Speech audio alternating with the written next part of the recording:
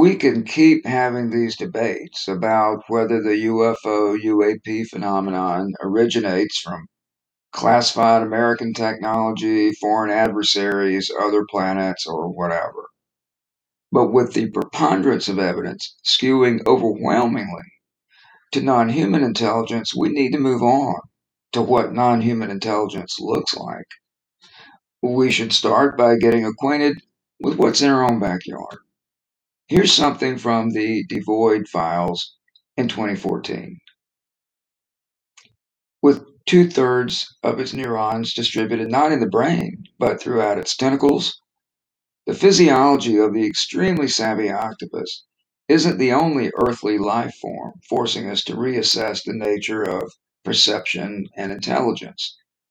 There's also the swarm intelligence of superorganisms like ants, in which the individual and competing hierarchies are sacrificed for the efficiency of the horde.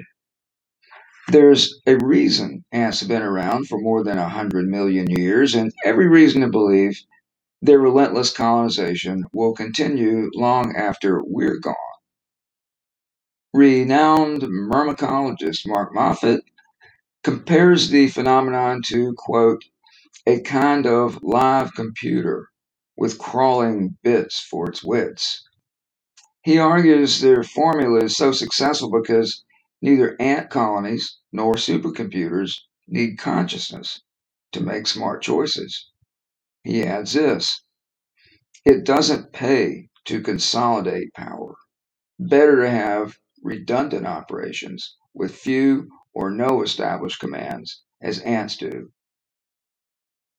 If, as it appears, some form of intelligence fused with high technology lies at the heart of the UFO puzzle, why must all forms of intelligence mirror our own? Ants always come to mind when I hear the question, if UFOs are real, why don't they land on the White House lawn? If leaderless superorganisms are a part of that answer, a take me to your leader scenario simply doesn't compute. And the interspecies communication conundrum got even more puzzling recently after I spent a little time with a New Yorker magazine article, The Intelligent Plant. This one makes our inability to engage two-way conversations with dolphins look like a game of tic-tac-toe.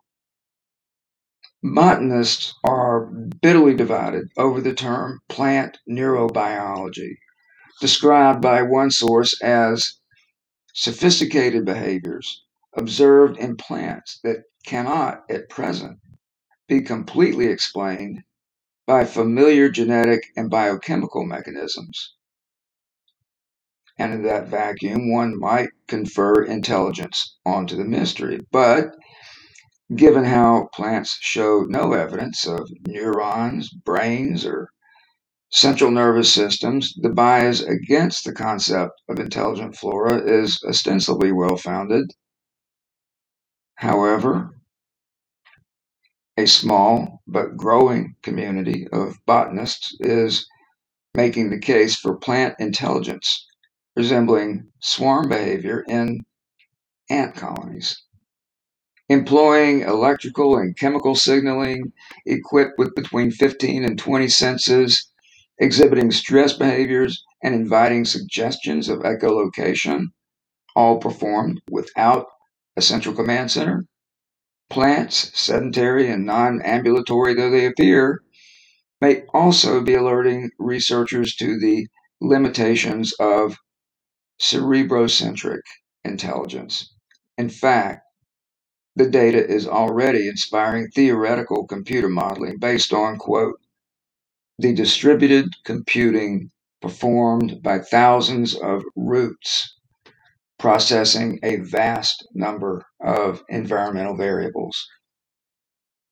One of these project collaborators is an Italian plant physiologist, Stefano Mancuso. Mancuso has worked with the European Space Agency on plant behavior in extreme environments. In 2011, he managed to get some experiments aboard a space shuttle mission. Mancuso told the New Yorker that a fuller comprehension of plants would be like, quote, being in contact with an alien culture, but we can have all the advantages of that contact without any of the problems because it doesn't want to destroy us. Well, maybe not, but forget domination and conquest. The more challenging question is, how do you even begin to interpret torrents of information from a superorganism whose interactions with its environment in no way reflect our own? Plants may work off a completely different time dimension from ours, and they may appear static, but its time lapse video indicates they are plenty capable of active, directed, and intentional behaviors. And as New Yorker writer Michael Pollan pointed out, they aggressively dominate our planet with 99% of Earth's biomass. There's a reason for that, and perhaps as well, a cautionary note about attempting to extrapolate the motives of UFOs from our own extremely limited modes of perception. This is Life in Jonestown. I'm Billy Cox.